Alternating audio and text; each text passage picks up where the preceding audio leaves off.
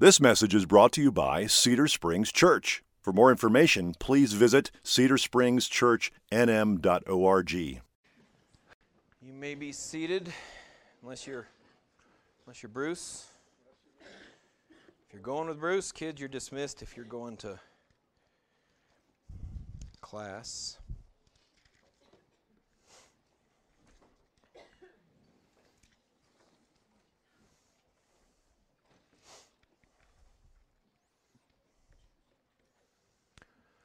Let's pray together, and as we do pray, just so you know, this morning my prayer out of Valley of Vision this morning was so perfect, I'm just going to pray it again for us. Let's pray.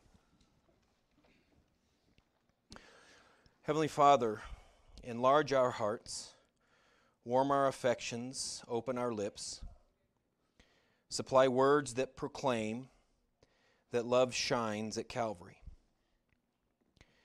Their grace removes our burdens and heaps them on thy Son, made a transgressor, a curse and a sin for us.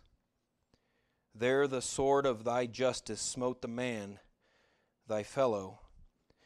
There thy infinite attributes were magnified, and infinite atonement was made. There infinite punishment was due, and infinite punishment was endured.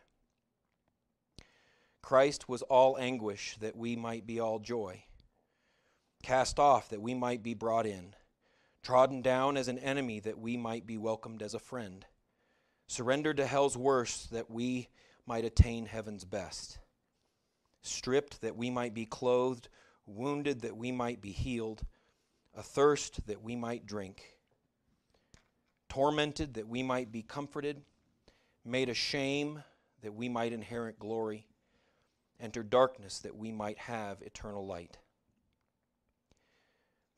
Our Savior wept that all tears that might be wiped from our eyes, groaned that we might have endless song, endured all pain that we might have unfading health, bore a crown of thorns that we might have one of glory, bowed his head that we might uplift ours, experienced reproach that we might receive welcome, closed his eyes in death that we might gaze on unclouded brightness, expired that we might forever live. O Father, who spared not thine only Son, that thou mightest spare us. All this transfer thy love designed and accomplished. Help us to adore thee by lips and life. Oh, that our every breath might be ecstatic praise, our every step buoyant with delight, as we see our enemies crushed, Satan baffled, defeated, destroyed, sin buried in the ocean of reconciling blood, hell's gates closed, heaven's portal opened. Go forth, O conquering God, and show us the cross, mighty to subdue, comfort, and save. In Jesus' name, amen. Well, good morning. We're going to be in Jeremiah chapter 3 this morning, if you want to start heading there in your Bibles. And if you're wondering what happened to Jeremiah chapter 2, don't worry, it's still there. Let me explain. As I said a couple weeks ago when we began this study, Jeremiah is as interesting as it is complex. And what I mean by that is Jeremiah can be difficult to wrap your arms around because it wasn't written all at one time. Kind of like the Psalms, in that after Jeremiah passed, an editor came in and collected all of his works and put them together in this book. Now we don't know who that editor was, but we do know that he did not put Jeremiah in chronological order, but rather grouped Jeremiah's writings by content, which means not only is Jeremiah not chronological, but it's also very repetitive. Meaning everything Jeremiah said against Judah is in one section, everything he said against their kings is in one section, everything Judah said about the nations is in one section. Now the reason I point all that out is to explain, because of that repetition, we're not going to go through every single passage.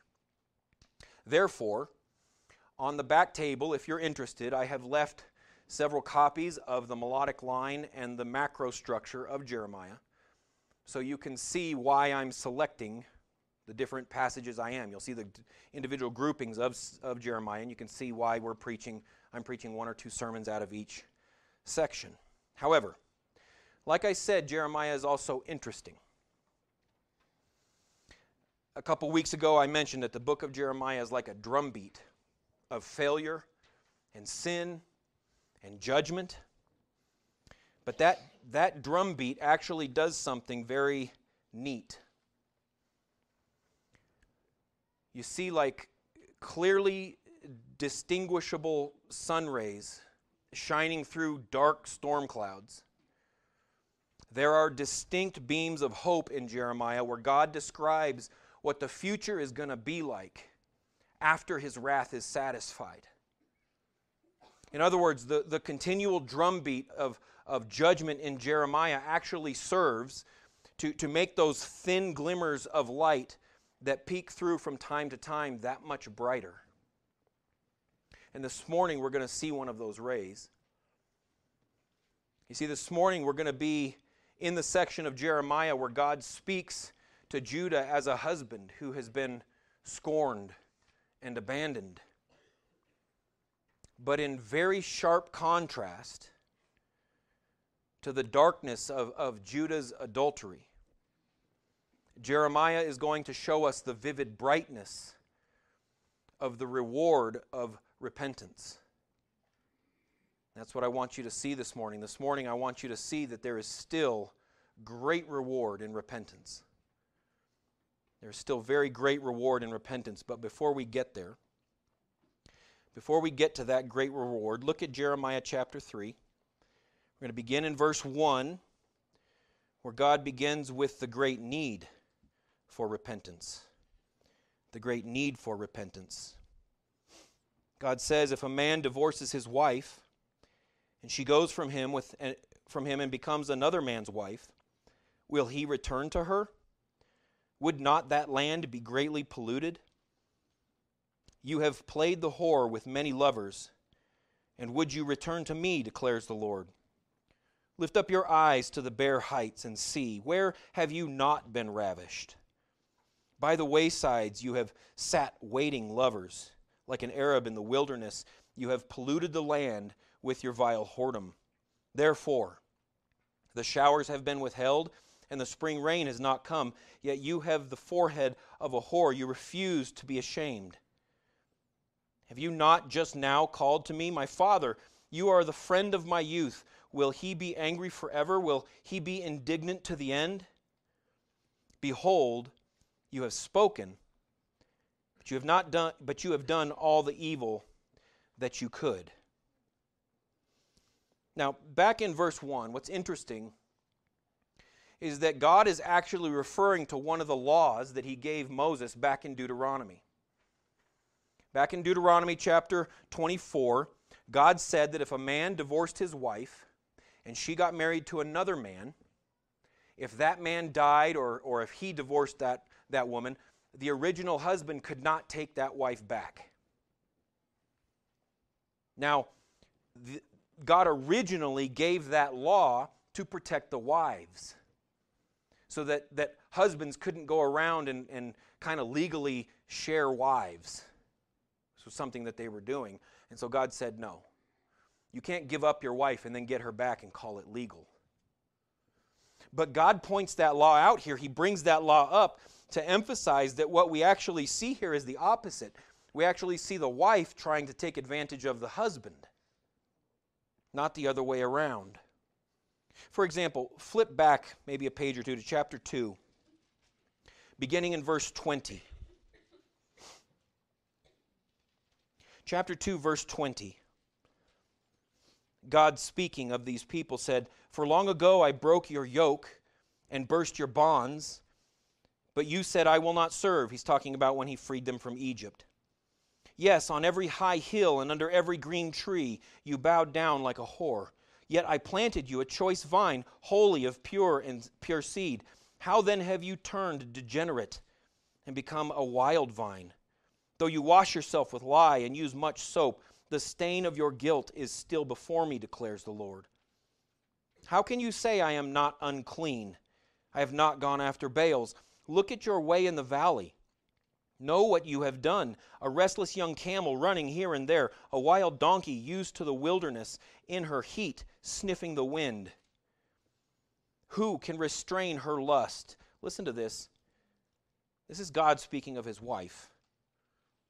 None who seek her need weary themselves. In her month they will find her. Look back a few more verses to chapter 2, verse 10. God said, "For cross to the coasts of Cyprus and see, or send to Kedar and examine with care. See if there has been such a thing. Has a nation changed its gods, even though they are no gods? But my people have changed their gods for that which does not profit." He's saying, in other words, even the pagans don't do what you're doing. Let's skip down a few verses to verse 14. God said, "Is Israel a slave? Is he a homeborn servant? Why then has he become a prey? The lions have roared against him. They have roared loudly. They have made his land a waste. His cities are in ruins without inhabitant. Moreover, the men of Memphis and Tahpanhes have shaved the crown of your head." In other words, these lovers that Judah has gone after have now enslaved them. The people that they left God for have now made them their slaves. And so flip back to verse 4 of chapter 3. After his people left and did everything that they could to leave, and then the people enslaved him, now God says in chapter 3, verse 4, "Have you not now just called to me? My father, you are the friend of my youth. Will he be angry forever? Will he be indignant to the end? Behold, you have spoken, but you have done all the evil that you could." So now that their lovers have turned on them, they've come back to God, begging him to save them. But God is saying, I see your mouth moving. You're saying words, but that's all it is just words, because you have done everything, every evil that you could possibly think of. And the only reason you're coming back to me is because you got busted. It caught you. Not because you're sorry. Now you might be asking, how does a nation commit adultery? Like, how does Judah commit adultery against God? Because when we think of adultery, we usually think of sexual sin. But that's not all adultery is. You see, adultery is also about satisfaction and pleasure and fulfillment. And Judah was looking to other nations and to pagan idols for satisfaction and provision and fulfillment instead of God. You know, I wonder if you opened up your little black book of life, what would it say under the heading, "For a good time call"? Like, have you ever been as satisfied by God as you have been by new things? Or have you ever felt the same release of stress and anxiety because God loves you as you have felt when something goes your way politically? Have you ever felt as agitated about not being able to be with God as you have about not being able to do something you want to do, like watch a movie or go somewhere? Or have you ever put as much time and energy and planning and desire into becoming more like Christ as you have in your career path? Brothers and sisters, we need to be careful that we don't look down our nose at Judah. Like in one breath say it's disgusting how they treated their God who loved them so much, and then in the next breath say, "Sorry, I can't make it to church on Sunday. I got this idol over here that needs some attention." There's a word for that. It starts with an H and it rhymes with hypocrisy. In other words, there is still a great need for repentance in every single one of our lives. Repentance is not an event. It's a lifestyle. Don't tune me out yet because it gets way worse. Don't look at me like that. I told you Jeremiah was going to be like this. Look at Jeremiah chapter 3, verse 6. The Lord said to me in the days of King Josiah, have you seen what she did, that faithless one, Israel? How she went up on every high hill and under every green tree, and there played the whore? And I thought, after she has done all this, she will return to me, but she did not return. And her treacherous sister Judah saw it. She saw that for all the adulteries of that faithless one, Israel, I had sent her away with a decree of divorce. Yet her treacherous sister Judah did not fear, but she too went and played the whore. Because she took her whoredom lightly, she polluted the land, committing adultery with stone and tree. Yet for all this, her treacherous sister Judah did not return to me with her whole heart, but in pretense, declares the Lord. Have you ever been in a conversation at work where someone kind of surprises you with a little too much about their personal lives and you're not sure what to say? Like Jeremiah is just sitting here enjoying his lamb kebabs, and God rolls in and he's like, hey, did you see what my wife did? And she cheated over there, and I caught her and somebody in bed over here. What's Jeremiah supposed to say? Oh, this is a bummer, God. I hope that works out for, I don't know. I want you to understand what God is saying here. You see, about 1,000 years before Jeremiah, God had brought Israel out of Egypt. He had rescued them from their slavery in Egypt. And at that time, Israel was made up of 12 tribes. He led them all through the Red Sea and the desert, and he led them all the way up into Judea, where he divided and gave each tribe a little piece of the promised land. But after about 400 years, 400 years, God established kings to rule over those 12 tribes. There's King David and then his son, King Solomon. But after King Solomon died, there was a mutiny. And this single nation of Israel broke into two. The northern tribe was now 10 northern tribes. It was called Israel. The southern tribe was 2 of the tribes, and it's now called Judah. So you have Israel in the north and Judah in the south.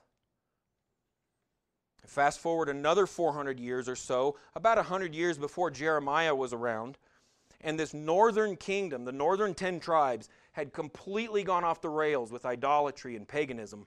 And so God judged them. He brought in the Assyrians to literally wipe them off the face of the map. It was violent and it was brutal. And Judah witnessed it all. They saw Assyria, they saw the brutality of Assyria that God allowed Assyria to show toward Israel because of their sin. With that history in mind, look again at what God said to Judah in verse 8. He's saying she, that's Judah saw that for all the adulteries of that faithless one, Israel, I had sent her away with a decree of divorce. Yet her treacherous sister Judah did not fear, but she too went and played the whore because she took her whoredom lightly. In other words, she didn't listen. She didn't listen to or pay attention to what she witnessed happen to Israel. And where does that leave Judah in God's eyes? Look at verse 11. And the Lord said to me, faithless Israel has shown herself more righteous than treacherous Judah. So whereas in verses 1 through 5 we saw the great need for repentance, the second thing we see in verses 6 through 11 is the great neglect of repentance. The great neglect of repentance. As many of you know, as my parents have endured, as my poor wife has come to embrace, I have ADD. I find it extremely difficult to focus on certain tasks for long periods of time. In fact, if I do try really hard to focus on something for too long, I get devastating headaches. However, you want to know something interesting. I don't find it difficult to focus on some things that I love. Like I can focus on things like playing basketball and sermon prep for hours. And no, not at the same time. For those of you that are like, that explains a lot. But what I mean is that like spiritual ADD, we're satisfied with God for a moment until something we think is more interesting, more beautiful, is flashed before our minds and demands our attention. And not only are each and every one of us drawn away from God by our sin at different times and in different ways, but we do it. Not with just a few hundred years of history or the example of another nation, but we turn from God and look elsewhere for pleasure and satisfaction and fulfillment while neglecting an entire Bible's worth of warnings to the dangers of it. And maybe you might be thinking, but Pastor Grant, I repented when I was saved and I meant it. I genuinely want to follow God. I don't mean to do those things. To which I would say I get it, but that's the point. That's kind of like telling the police officer, I didn't mean to rear-end that person while I was texting and driving.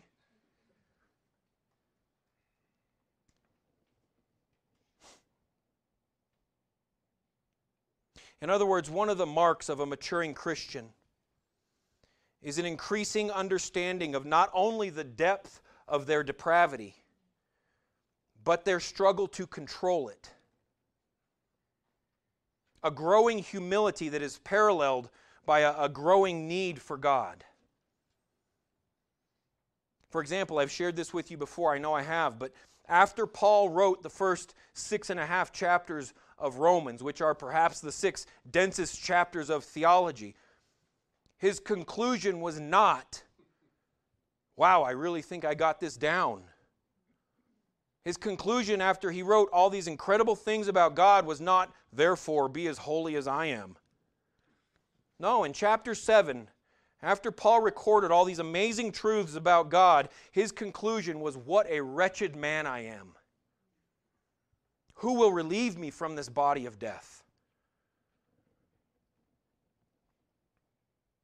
Which leads to the next section of our passage.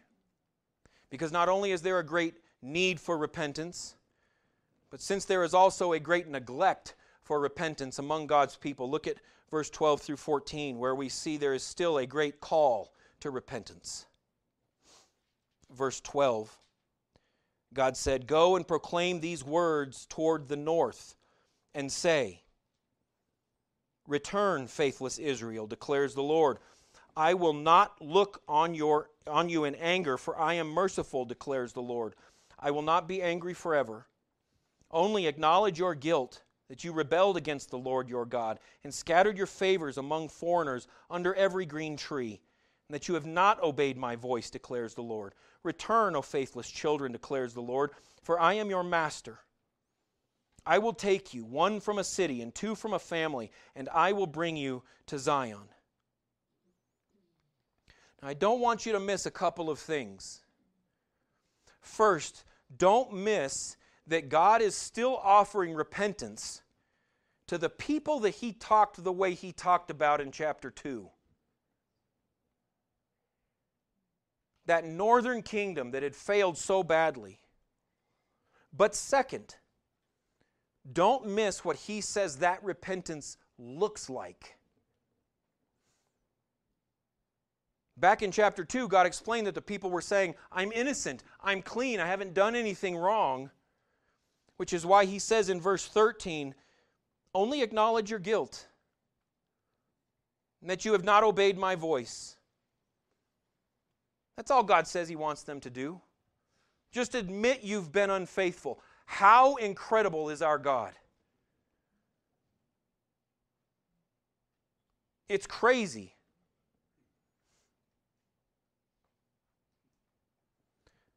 I think I've told you this story before, but the way you know that you understand how incredible our God is it will make you uncomfortable. The way you know how loving our God is it will make you uncomfortable. like Peter when Jesus tried to wash his feet. If you ever thought to yourself, God, no, you can't love me that much, you're starting to get a taste. I told you this story before, but a pastor friend of mine in Michigan told me about a couple at their church who they had been good friends with for years. And what happened is that it had come out that the wife of this friend was not just unfaithful, but she was a serial adulterer. You see, the husband traveled for his job, and it had come to light that often when he was gone, his wife would meet other men at hotels and even at their home. So naturally, everyone was as shocked as they were devastated that something like this could happen right under their noses. So in the face of this terrible news, in his first counseling meeting with this husband, this pastor explained some of the legitimate biblical options that he had. And then he asked the husband how he would like to proceed. And I want you to listen to this husband's answer.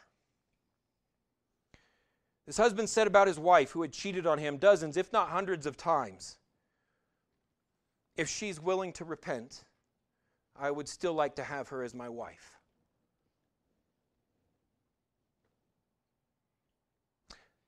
So here was a woman who had repeatedly cheated on her husband, and his response was to forgive her and take her back. I mean, I don't know about you, but my first response was like, is there something wrong here? Is there some kind of like weird codependency thing going on? But in reality, what's happening is when we see or hear a real example of what God did for us, it's shocking. It's jarring. It makes us uncomfortable. But that's the God we serve, a God who is so loving that He often makes people feel uncomfortable by loving them so much. A God who offers repentance, even after we've at least actively, if not intentionally, destroyed the relationship. So what happened to Judah? Did they repent after this incredible call? Well, I would say that's where this story gets even more interesting. You see, this call to repentance is not new.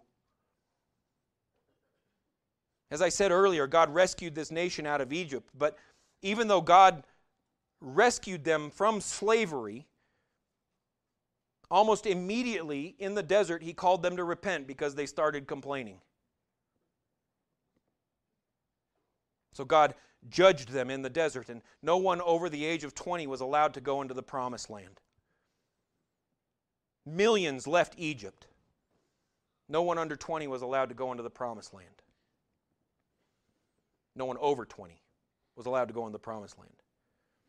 Then years after this continued call to repentance, God judged Israel because of their continued sin. And suddenly, millions were cut in 5/6 when 10 of the 12 nations were divided, and God judged Israel and took them away. But God kept calling Judah to repent.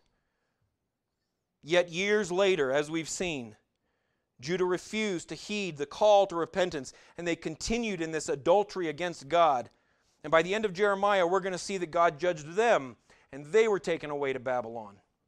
But still God persisted to call them to repent while they were in exile. Yet when Judah was finally allowed to leave Babylon 70 years later and allowed to come back to the promised land, only about maybe 30,000 returned. And by the time we get to Malachi, the last book of the Old Testament, we see that God is still calling those few who return to repent. What I want you to understand is that Israel kept dwindling and dwindling and dwindling from millions to hundreds of thousands to 30,000s to what seemed like none. People who did what God called them to do. In fact, about 400 years after Jeremiah, Israel had dwindled from millions to a faithful remnant of one. A single man who loved God. A single man who obeyed His laws, who never cheated on God once. One man who actually perfectly obeyed God. and did what he was called to do. And his name was Jesus Christ, and he was the true Israel. But here's the thing. God knew we weren't going to be able to return to him. He knew we weren't going to be able to obey his commands. So this Jesus didn't just show up by accident. In fact, he didn't even come for himself. No, he came to obey and submit and love God on our behalf because God knew we couldn't do it on our own. Everything Israel, and listen, everything you and I have always been called to do but never could, Jesus did it for you. And all he asks of you is two things. First, he says, just like I told Judah and Israel, simply admit that you're guilty and you have not obeyed. Just say it.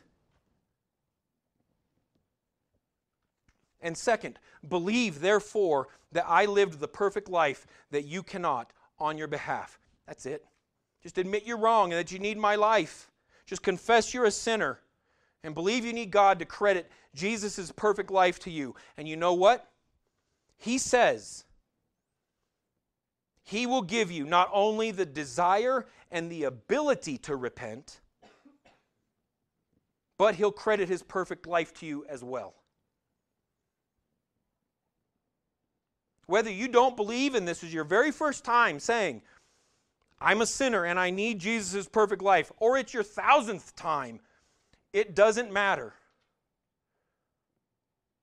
Jesus offers his perfect life to you. And there is still a great call to repent. Which finally leads to the last thing we see in our passage. There is still a great need to repent. There is still a great neglect of repentance.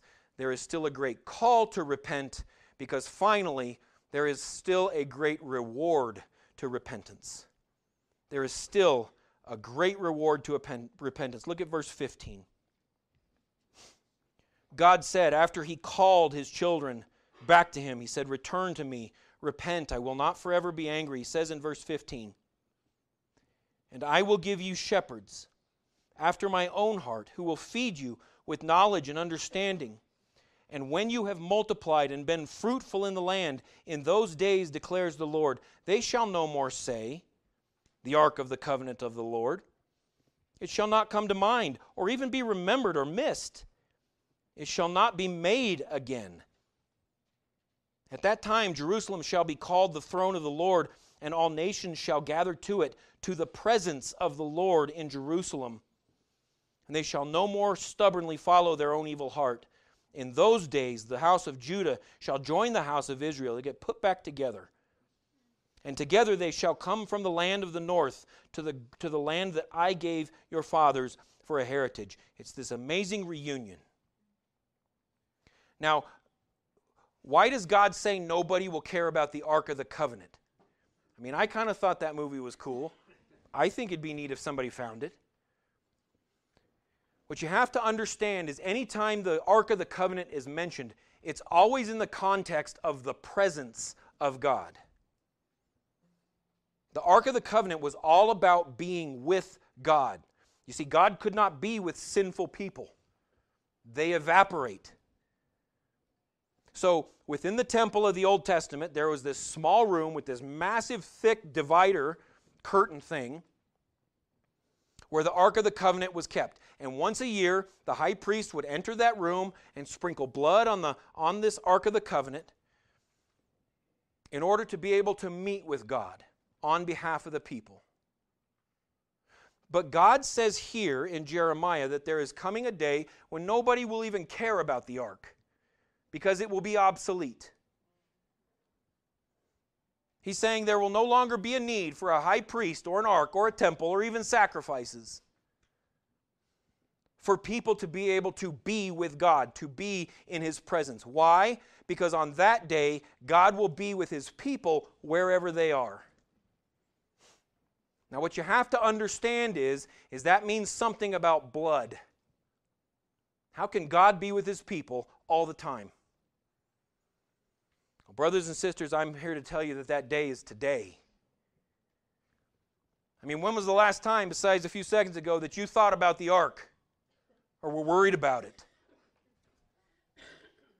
Well, that's because, listen, through Jesus Christ, no matter how far you walk away from God, when you heed His call to repent, listen, when you confess your sins and cry out to Him for forgiveness, when you turn around, here's what you're going to realize: that God has been standing right there with you the whole time to welcome you back. But I want you to listen to me very closely, because here is the great reward. You see, I think oftentimes we're nervous or anxious to turn back from our sin, to go to God with our sin, to own our sin, because we expect to see an angry, disappointed, indignant God. Like, go to your room. How could you? I mean, after all that I've done for you, I'm so disappointed with you. That's what we expect to see. Brothers and sisters, because of Jesus Christ, that is not who you will see. No, if you believe in Jesus Christ, every time you repent, every time you turn from your sin and cry out to God, you will turn to see a God who is looking at you in all your brokenness, all your failure, and all your shame with a smile on His face. If you believe in Jesus, you'll see a God with love in His eyes and forgiveness on His lips, as though somehow you succeeded like Jesus did.